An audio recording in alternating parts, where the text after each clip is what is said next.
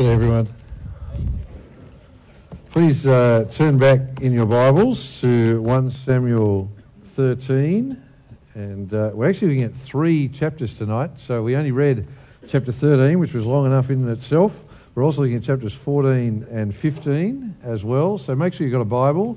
We've still got a few down the front here, so if you need a Bible, put up your hand and someone will get one for you so you can be following along and know what we're talking about. But now I'll pray. Before we start, I did want to say these chapters actually raise some quite difficult issues, so don't go away with questions. Come and speak to me afterwards if there's things that these passages raise that you're uncomfortable with. Come and talk to me at the end after church. But now I'm going to pray. Our Heavenly Father, we thank you for your word. We thank you for 1 Samuel and all that it has taught us so far over these weeks, this term. We pray now as we look at this part of your word that you will teach us by it.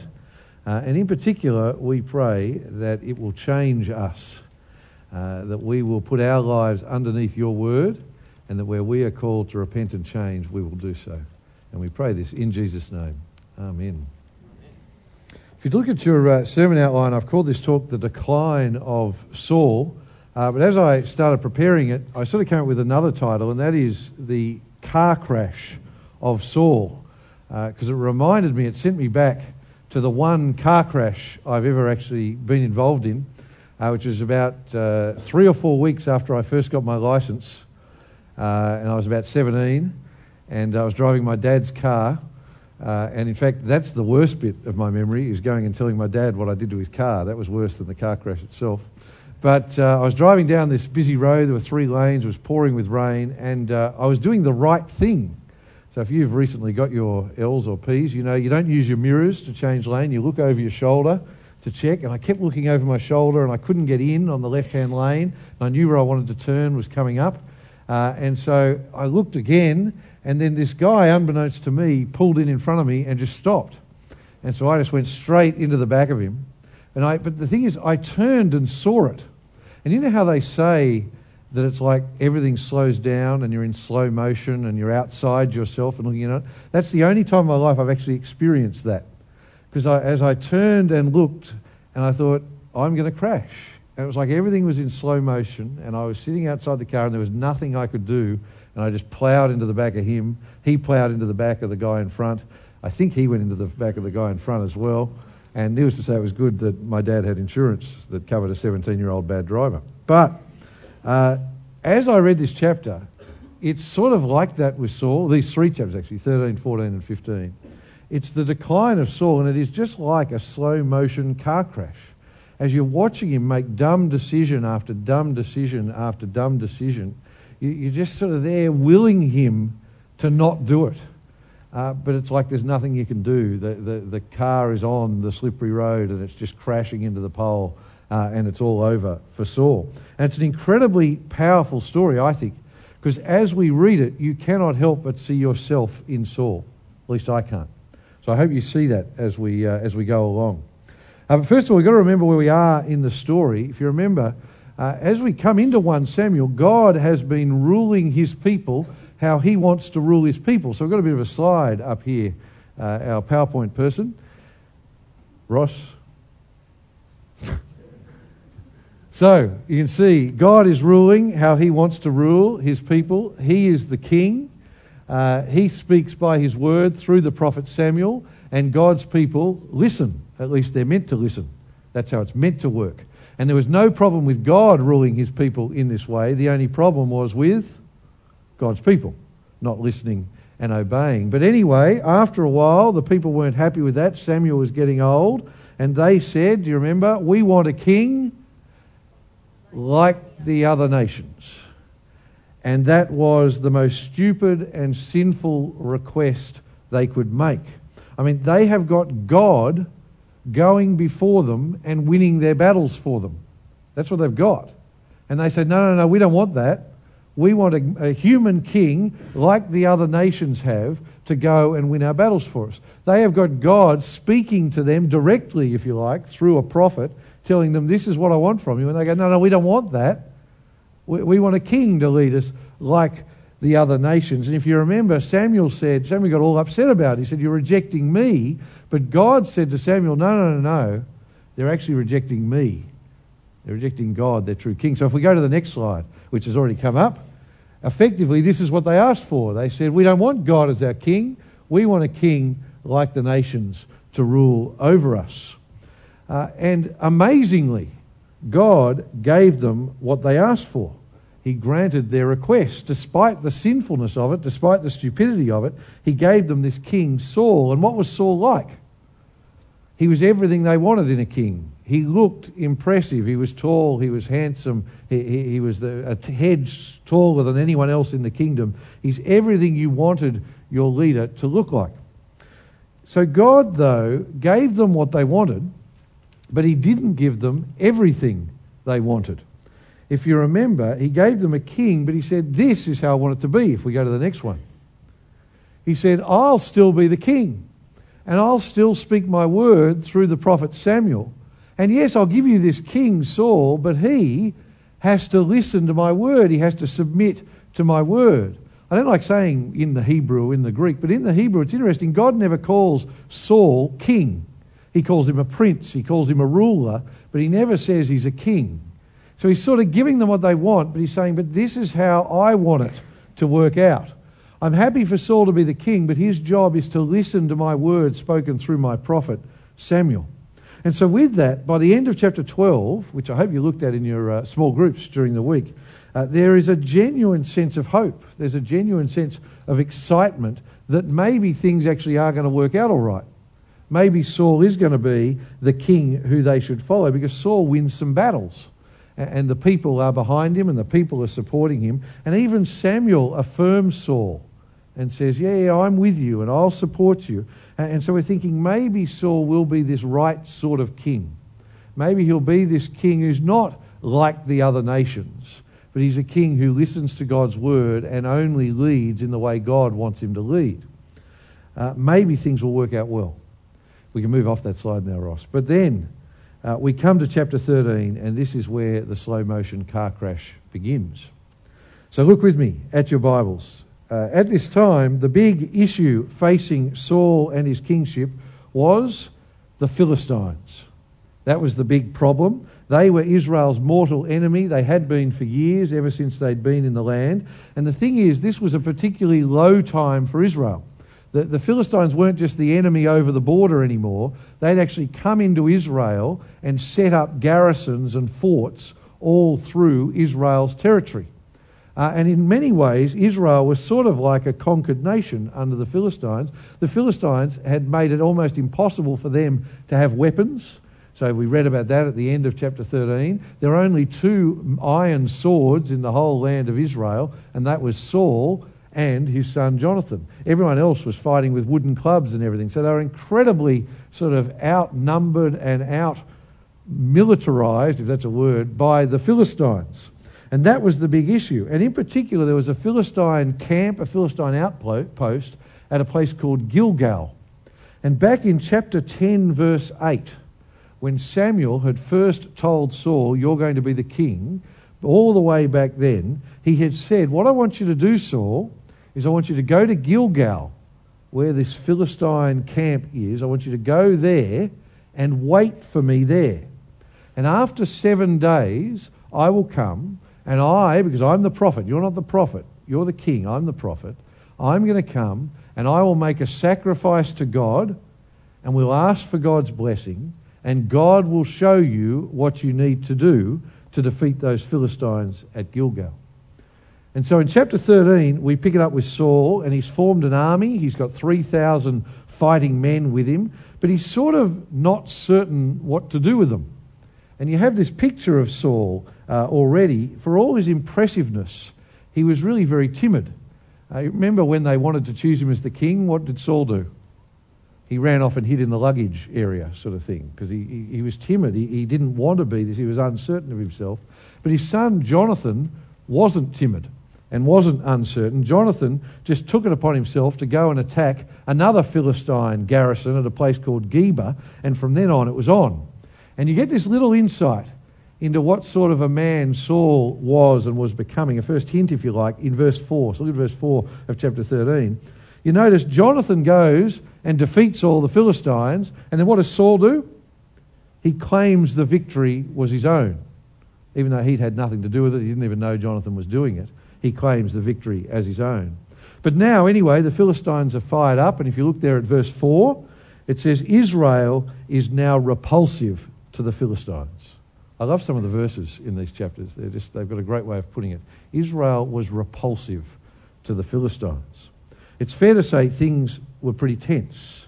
And so both sides come together on opposite sides of a valley at Gilgal. Saul has 3,000 men, remember. Well, now we find out what the Philistines have got. Saul's got 3,000 men. They have 3,000 chariots and 6,000 horsemen, cavalry, and then as many men as there are sands on the seashore. So Israel is just hopelessly outnumbered at this point, and things are really looking awful. But Saul remembers what Samuel had said to him. Remember, Samuel said, go, wait there 7 days, I'll come, do a sacrifice, and God will tell you what to do. And in a way, this was just a great worked example of how everything was meant to work in Israel. Saul was a king, but he was meant to wait for the prophet who shared God's word, because God is the real boss. And so Saul did the right thing. He waited. He waited. He thought, I'll listen. I'll do what I've been told to do. But that all sounds great in theory. But then Saul was faced with the reality of the situation. See, sometimes doing it God's way just doesn't seem logical, does it?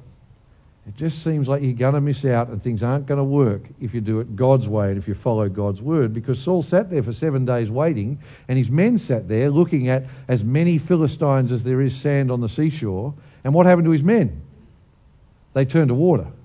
His men started to get scared, and they started hiding in caves and hiding behind rocks and climbing down wells and hiding there. And then some of them ran away and crossed the Jordan. And after the 7 days, he's gone from 3,000 men to 600 men. And Saul starts to worry. And it must have been tempting for Saul to say, look, I know what God told me to do, but logic tells me I've got to attack now while I've still got some men left. But Saul still waited for 7 days. And so it came to the morning of the 7th day, and Samuel still hadn't come, and all Saul's troops were deserting him. And Saul said, look, I've had enough. I'll have to do it myself. So look at verse 9. So Saul said, bring me the burnt offering and the fellowship offerings. Then he offered the burnt offering. And wouldn't you know it, look at verse 10. Just as he finished offering the burnt offering, Samuel arrived. Now Saul's probably really excited at this point. Samuel's come at last. This is great, and he'll be impressed with me. I showed real leadership at last. I did something for myself. And he rushes to greet Samuel, but you notice there's no smile on Samuel's face. Look there at verse 11. He just says, what have you done?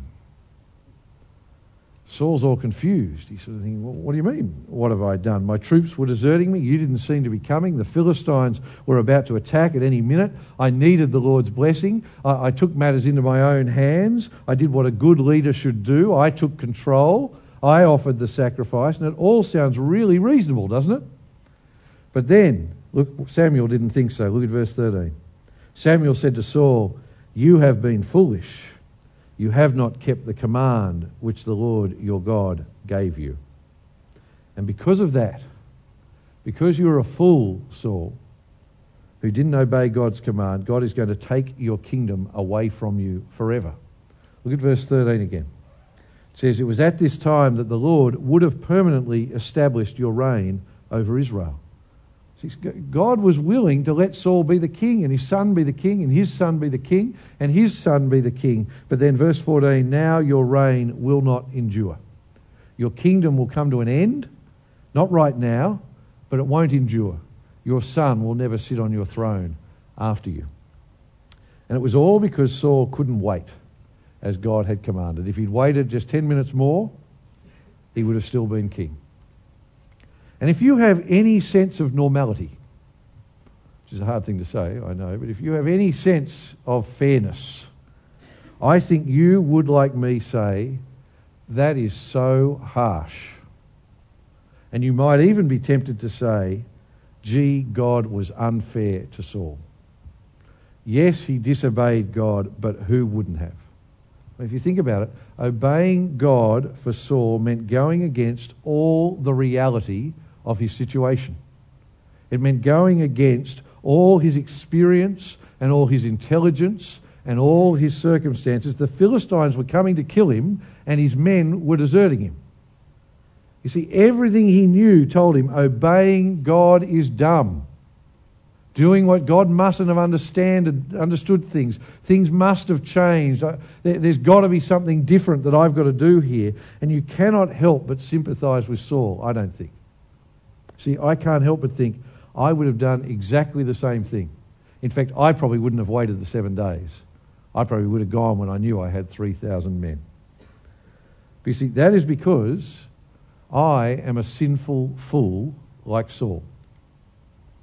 And if you'll excuse me being blunt, the reason we sympathise with Saul is because you too are sinful fools like Saul. You see, fools like me think trusting and obeying God is going to be really easy. And we're never going to have to make these difficult decisions. Fools like me think, yeah, obeying God will always match up with what I think is the right thing to do, with what I want to do. You see, when it looks like it fits in with my plans and my assessment of the situation, obeying God is really, really easy, because obeying God is just obeying myself. You see, real faith and real obedience is when we do what God says when it looks stupid. Is when we do what God says when it doesn't look like it's best for us. When it means we miss out. When it means we suffer. When it looks like it won't work out how we think it should work out. When our world tells us that God's way is stupid. See, isn't that when you really see whether someone truly trusts God and obeys God? See, if I can be really close to home, I've been trying to think all week of examples where we are tempted to be like Saul. And there's the examples in sort of the minor things of life and so forth, but often it's when we're faced with the really big decisions, or what we think are the really big decisions, that we are tempted to be like Saul. See, there's a bit of Saul in every one of us, I think. I'm really talking from personal experience here. When we decide how we use our wealth and how we use our money. See, that's when we're tempted to be like Saul, you see, because God commands us in His Word to be generous with what He gives us. God talks about tithing, giving away 10% or more of your income. And you see, the world says that is the most stupid thing. Why would you do that? And you see, even your wisdom says, yeah, I'll be generous in the future when I've got some real money. You know, I'll make sure I own a house and then I can be generous. I'll tell you, no one who does that is ever generous in the future. If you're not generous when you have a little, you're never going to be generous when you have a lot, because you always think you've only got a little. But you see, that's the way. Our world says, why would you do that? Our financial planner says, no. Work out your security and then you can obey God's command. But you see, that is the wisdom of Saul. That is not faith and obedience. It's not easy trusting and obeying God when it costs us. Another one I thought of, and again from personal experience, is when someone is looking for a husband or a wife. I wrote partner in my notes, and I hate that word partner, so I decided I would say a husband or a wife. You see, and there's this lovely, nice boy or girl, and they're not a Christian. And you say, but what if I miss out? And I really like this person. Then you say, but God's word says I should not be yoked to an unbeliever and trust that I know what's best for you. It's not easy trusting and obeying God when it looks like we're going to miss out. You see, isn't it true we sympathise with Saul because we, like him, think God's commands are things we should take on board as part of our general advice, and then we'll decide what's right or wrong? Because that's what Saul does. See, we treat his word as something to be taken into account instead of something to be obeyed and trusted in.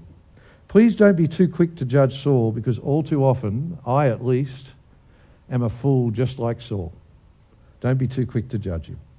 But here for Saul, the consequences of his disobedience are awful and devastating.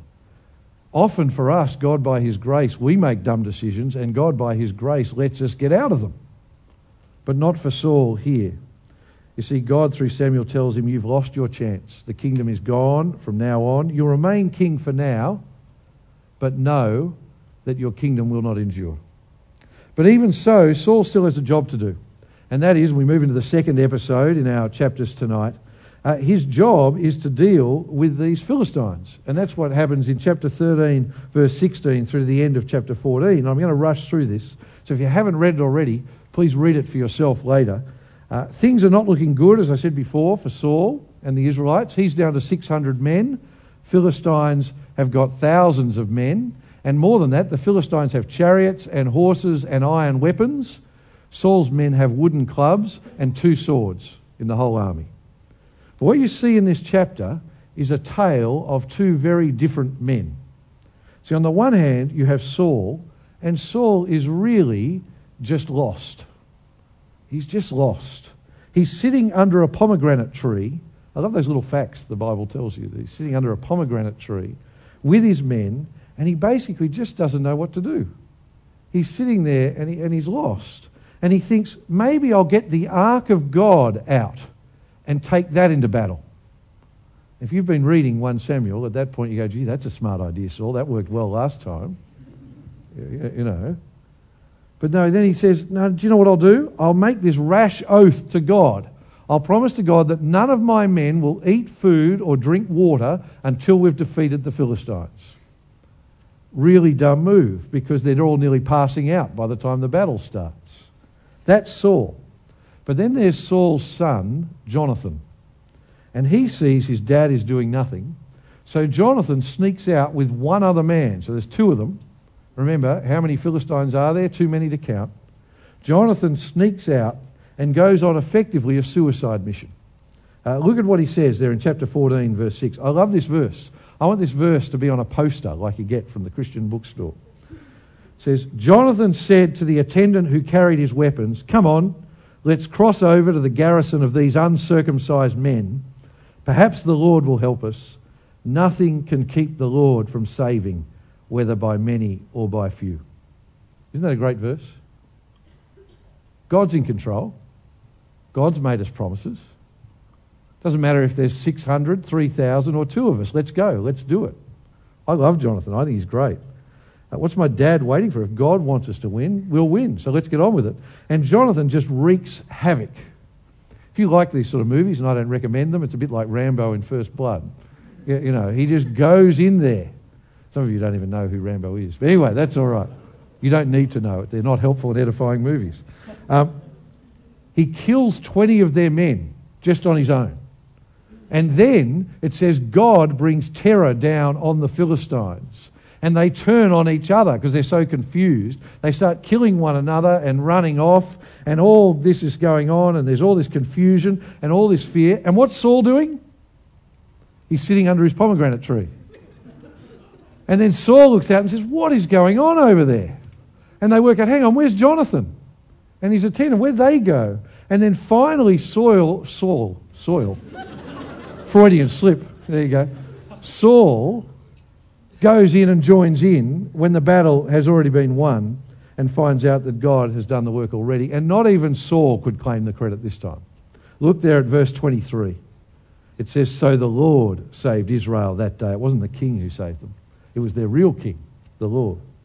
And in fact, what does Saul do? What does he add to the situation?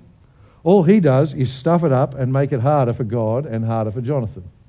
Because Saul didn't let his men eat, the men are too exhausted to actually chase the Philistines and finish them off. And because of Saul's stupidity, they then have to fight the Philistines for another 40 years.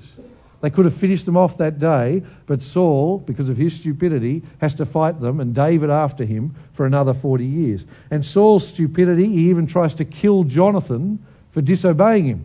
Because Jonathan hadn't heard the rule about not eating. Jonathan grabs a bit of honey he finds, has a bite. Saul says, well, I'm going to kill you because you broke my oath. And it's only that the people are sick of Saul by this point, and say, Saul, he's the actual smart one. We're not letting you kill him. So you're seeing what sort of a king Saul is at this point. He may be impressive to look at, but he doesn't have what matters most for a leader of God's people, does he? What is Saul missing? Faith. Trusting that God is the king, that God is in control. Saul does not trust God, at least not enough to obey him. Jonathan, on the other hand, trusts God to save his people, and Jonathan acts on it. That's why he's so impressive, even though it looks hopeless. And what you see in Jonathan is a great example of faith in action.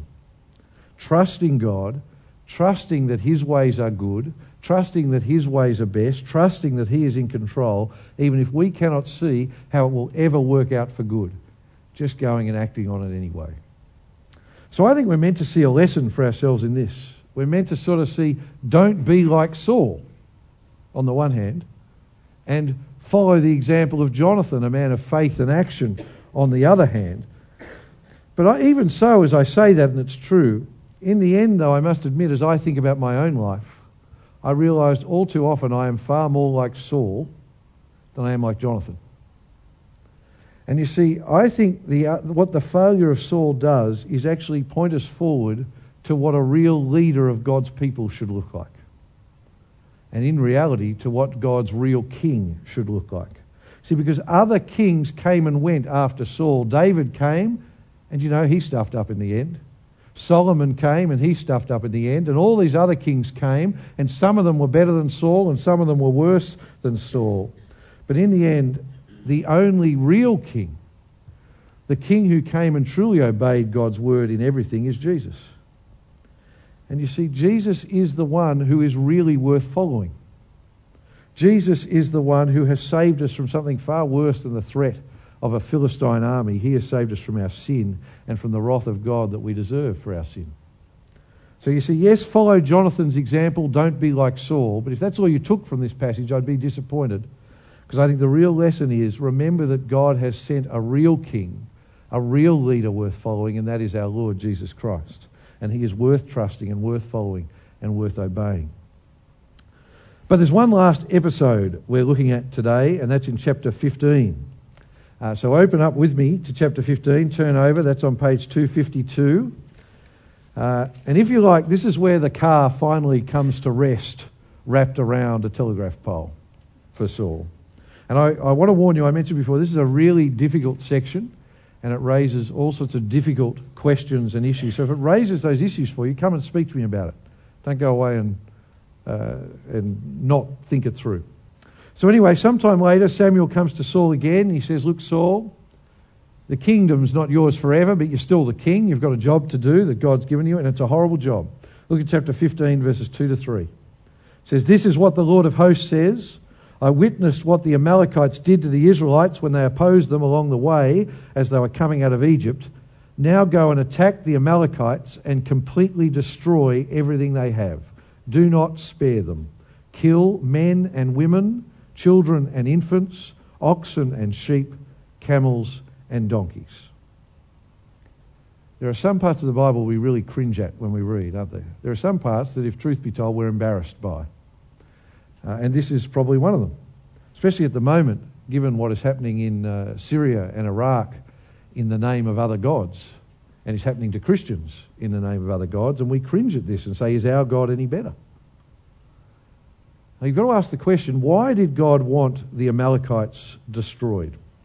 And you need to know your history from the Old Testament here. The Amalekites had been deeply and totally opposed to God and his people for hundreds of years. And they had had warning after warning about the consequences of that. They were the descendants of Esau. Remember back at the beginning where there was Jacob and he had his 12 sons, and they are the tribes of Israel, and Esau was the other brother? They are the descendants of Esau, and they consistently, even though they knew God, chose to worship other gods and attack and abuse God's people. That's what they did for hundreds of years. And in particular, at the moment Israel came out of slavery in Egypt, when they were at their weakest in the desert, it was the Amalekites who came and tried to wipe them out. That was what the Amalekites did to God and his people. And God had warned over and over again that they as a people would be judged for their sin, that they would be wiped out forever. So you see, what's happening here wasn't a bolt from the blue where God just arbitrarily says, I don't want to see the Amalekites anymore. What God is calling on Saul to do here is to actually act out his righteous judgment on these people. See, the king didn't have the right to decide who he should kill and who he shouldn't kill. It wasn't Saul's job to do that. This was God's righteous and fair judgment for their sin and for their abuse of God and his people. And it was to be total destruction. Now, often Christians want to apologise for God in the Old Testament. And I've got to tell you, as I was preparing this during the week, I'm going on holidays after this Sunday, and it was very tempting for me to think, you know what, I think chapter 15 goes more with chapter 16 next week, and Troy or Kevin can deal with that after I'm gone.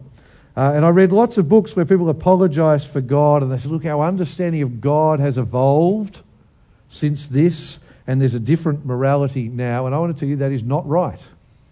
That is wrong. It is not our job to apologise for God. God does not change, and his morality does not change. God will do what God will do, and it is not our right to question if it is right or just or fair. If he does it, it is. Now you see, what is different now is that we do not have the right to act out God's judgment in this way. We are not God's instruments here on earth for judgment. No human being is here on earth now. People who now kill in the name of God, like these people in Iraq at the moment, are an abomination and are bringing God's judgment on themselves. We are not God's king. Jesus is. We do not have the right to exercise God's judgment on others. We leave that to God. As Christians, in fact, what are we called on to do? To love our enemies and pray for those who persecute us. That's the difference now. But what this reminds us is that God hates sin.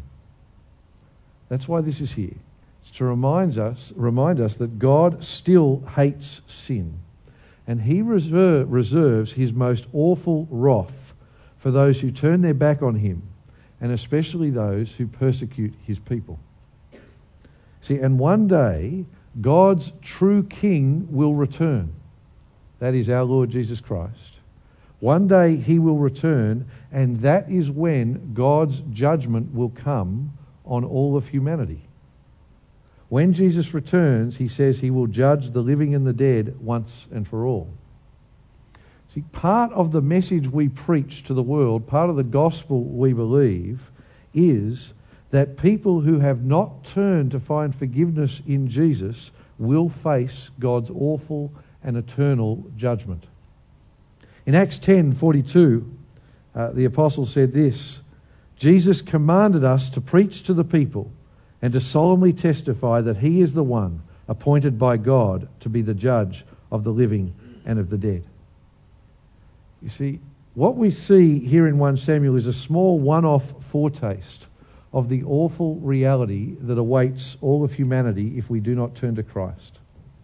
And in the end, the reason I struggle so much with this, and you do too probably, is that deep down we don't actually think our sin is worthy of God's judgment.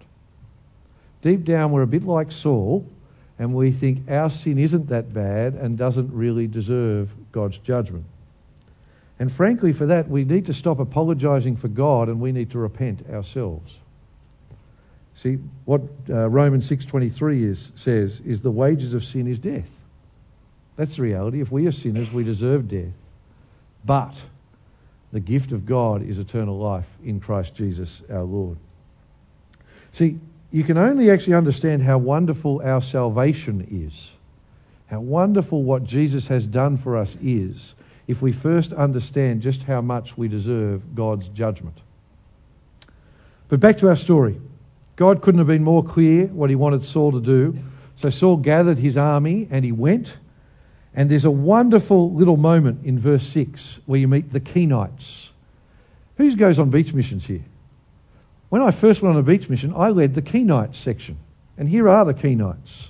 So there you go, Kenites were year 1 and 2 on the beach mission I was at. But these Kenites, they were with the Amalekites. And Saul, you notice he makes a point, if you look at verse 6, of going and warning them so they can escape. And what you see there is that God's judgment is not arbitrary and unfair.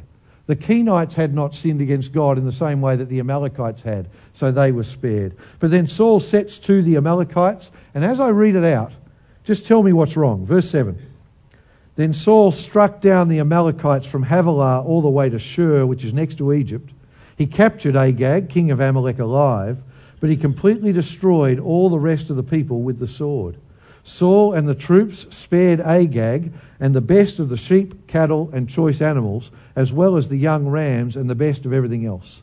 They were not willing to destroy them, but they did destroy all the worthless and unwanted things. What's wrong with that? Saul's at it again. God said destroy everything. Yet again, Saul treats God's commands as a rough indication of what he should do, but he actually knows better. And I think he probably spared Agag because he thought, well, I don't want to get in the business of killing other kings because when other nations attack us, I don't want to get killed.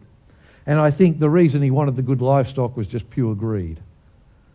But Saul, yet again, knows better than God. So God speaks to Samuel and says, I regret that I've ever made Saul king. And Samuel goes and confronts Saul. And if it weren't so tragic, it would be really funny. Look at chapter 15, verse 12. It says, early in the morning, Samuel got up to confront Saul. But it was reported to Samuel, Saul went to Carmel where he set up a monument for himself. Again, it's an insight into the reality of sin, isn't it? That's what we do. We make ourselves the monument rather than God the monument. Then verse 13, when Samuel came to him, Saul said, may the Lord bless you. I've carried out the Lord's instructions. And I love this bit. Samuel replied, then what is this sound of sheep and cattle I hear?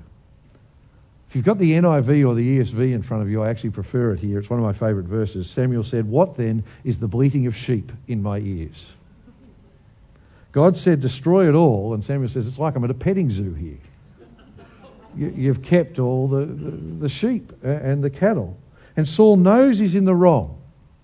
But like every one of us, he tries all the tricks in the book to justify why it was right for him to disobey God. And if you yourself, and I know you have ever been in sin of any sort, you know this, don't you?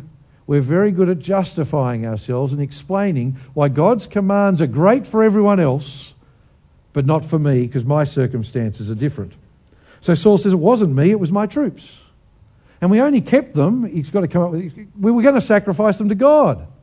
That's why we kept the sheep and the cattle. We're so good at doing that, aren't we? We're good at giving excuses. We're good at explaining why we're the exception to the rule, why God's ways are perfect for everyone else but not for me. We're good at pointing at what we did do right, as if that justifies what we didn't do and what we did wrong. And we're good at trying to pretend that doing the form of religion might make God happy and might make up for the fact that we've disobeyed him with the rest of our lives. Saul tries all of those, but it's the last excuse that Samuel picks up on. Look with me at verse 22.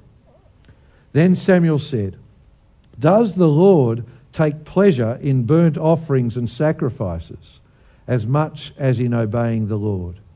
Look, to obey is better than sacrifice. To pay attention is better than the fat of rams. If I can bring this forward to us and talk to you here at Church in the Bank now in 2014, what Samuel is saying to you is, and to me, God does not want your religion. God hates religion. God does not want people who say, I go to Church in the Bank on a Sunday night, and then live as if he doesn't exist in all the decisions they make in the rest of their week. See, for us this side of Christ, God wants us to give our lives to Jesus. That's what he wants from us. He wants us to listen to his word and believe it and act on it and live by it, even when it makes us look stupid in the world. God wants us to trust him in everything and live lives of faithful obedience. That is what God wants from his people, not hypocritical religious people who come to church and then act as if he doesn't exist with the rest of their time. God wants lives of faith. That's what he wants. And so Samuel just pushes Saul out of the way and just takes the sword and kills Agag himself. And Saul pleads with Samuel, please help me. Please forgive me. And Samuel just turns his back and walks away from him. And Saul reaches out and he grabs Samuel by the cloak as sort of the last thing of, please, please, please let God stay with me. But Samuel walks away and the cloak rips, and that's the end for Saul. It's like God and his prophet have left the building, and Saul is doomed from that point on. But of course, God's plans for his people weren't doomed. This king was a failure, was a car crash, and it is a tragedy. But God's plans carried on. Because straight after this, and we're going to read about it next week, God raised up a king after his own heart, King David. But even David sinned. Not in the same way as Saul, but even David sinned. And so what this story does is it reminds us that we have the one true king who will never fail us. That's what it's meant to make us do. We look at Saul and we see a tragedy, but then we look forward to the king who obeyed his father in everything, our Lord Jesus Christ, the one who obeyed his father even to the point of dying for our salvation. And because of that, we know that the kingdom we are a part of will never end. It will never be torn away from us, because he offers hope and salvation for anyone who trusts in him, even fools like Saul and fools like me. But the other thing, and my final point, is this chapter is a reminder to us that our King Jesus is also the judge. Please remember this. Jesus came the first time to offer salvation, and he has done that. He has held off returning, though, to give as many people as possible the opportunity to hear the good news, repent, and trust in him, and so find salvation. But when Jesus returns, that is it. When Jesus returns, it will be to bring judgment. And we have to remember, that is the time we live in now. The reason we are here now, your calling, if you follow Jesus, is to warn of the judgment to come. To warn that Christ, God's true King, will return one day to judge the living and the dead, and to then share with people the message of hope, the gospel. That while in the future he comes to judge, he has already come and offers salvation from that judgment. That is why we live now. That is the only reason Jesus has not returned to judge. It is to give the opportunity for as many people as possible to repent and trust in Christ. And I want to say to you, if you have been sitting here in Church in the Bank even for years, or tonight is your first night, and you are someone who has not turned and trusted in Christ, do it tonight. Because he could return at any moment, and when he does, there are no more chances. That is the awful truth of the world.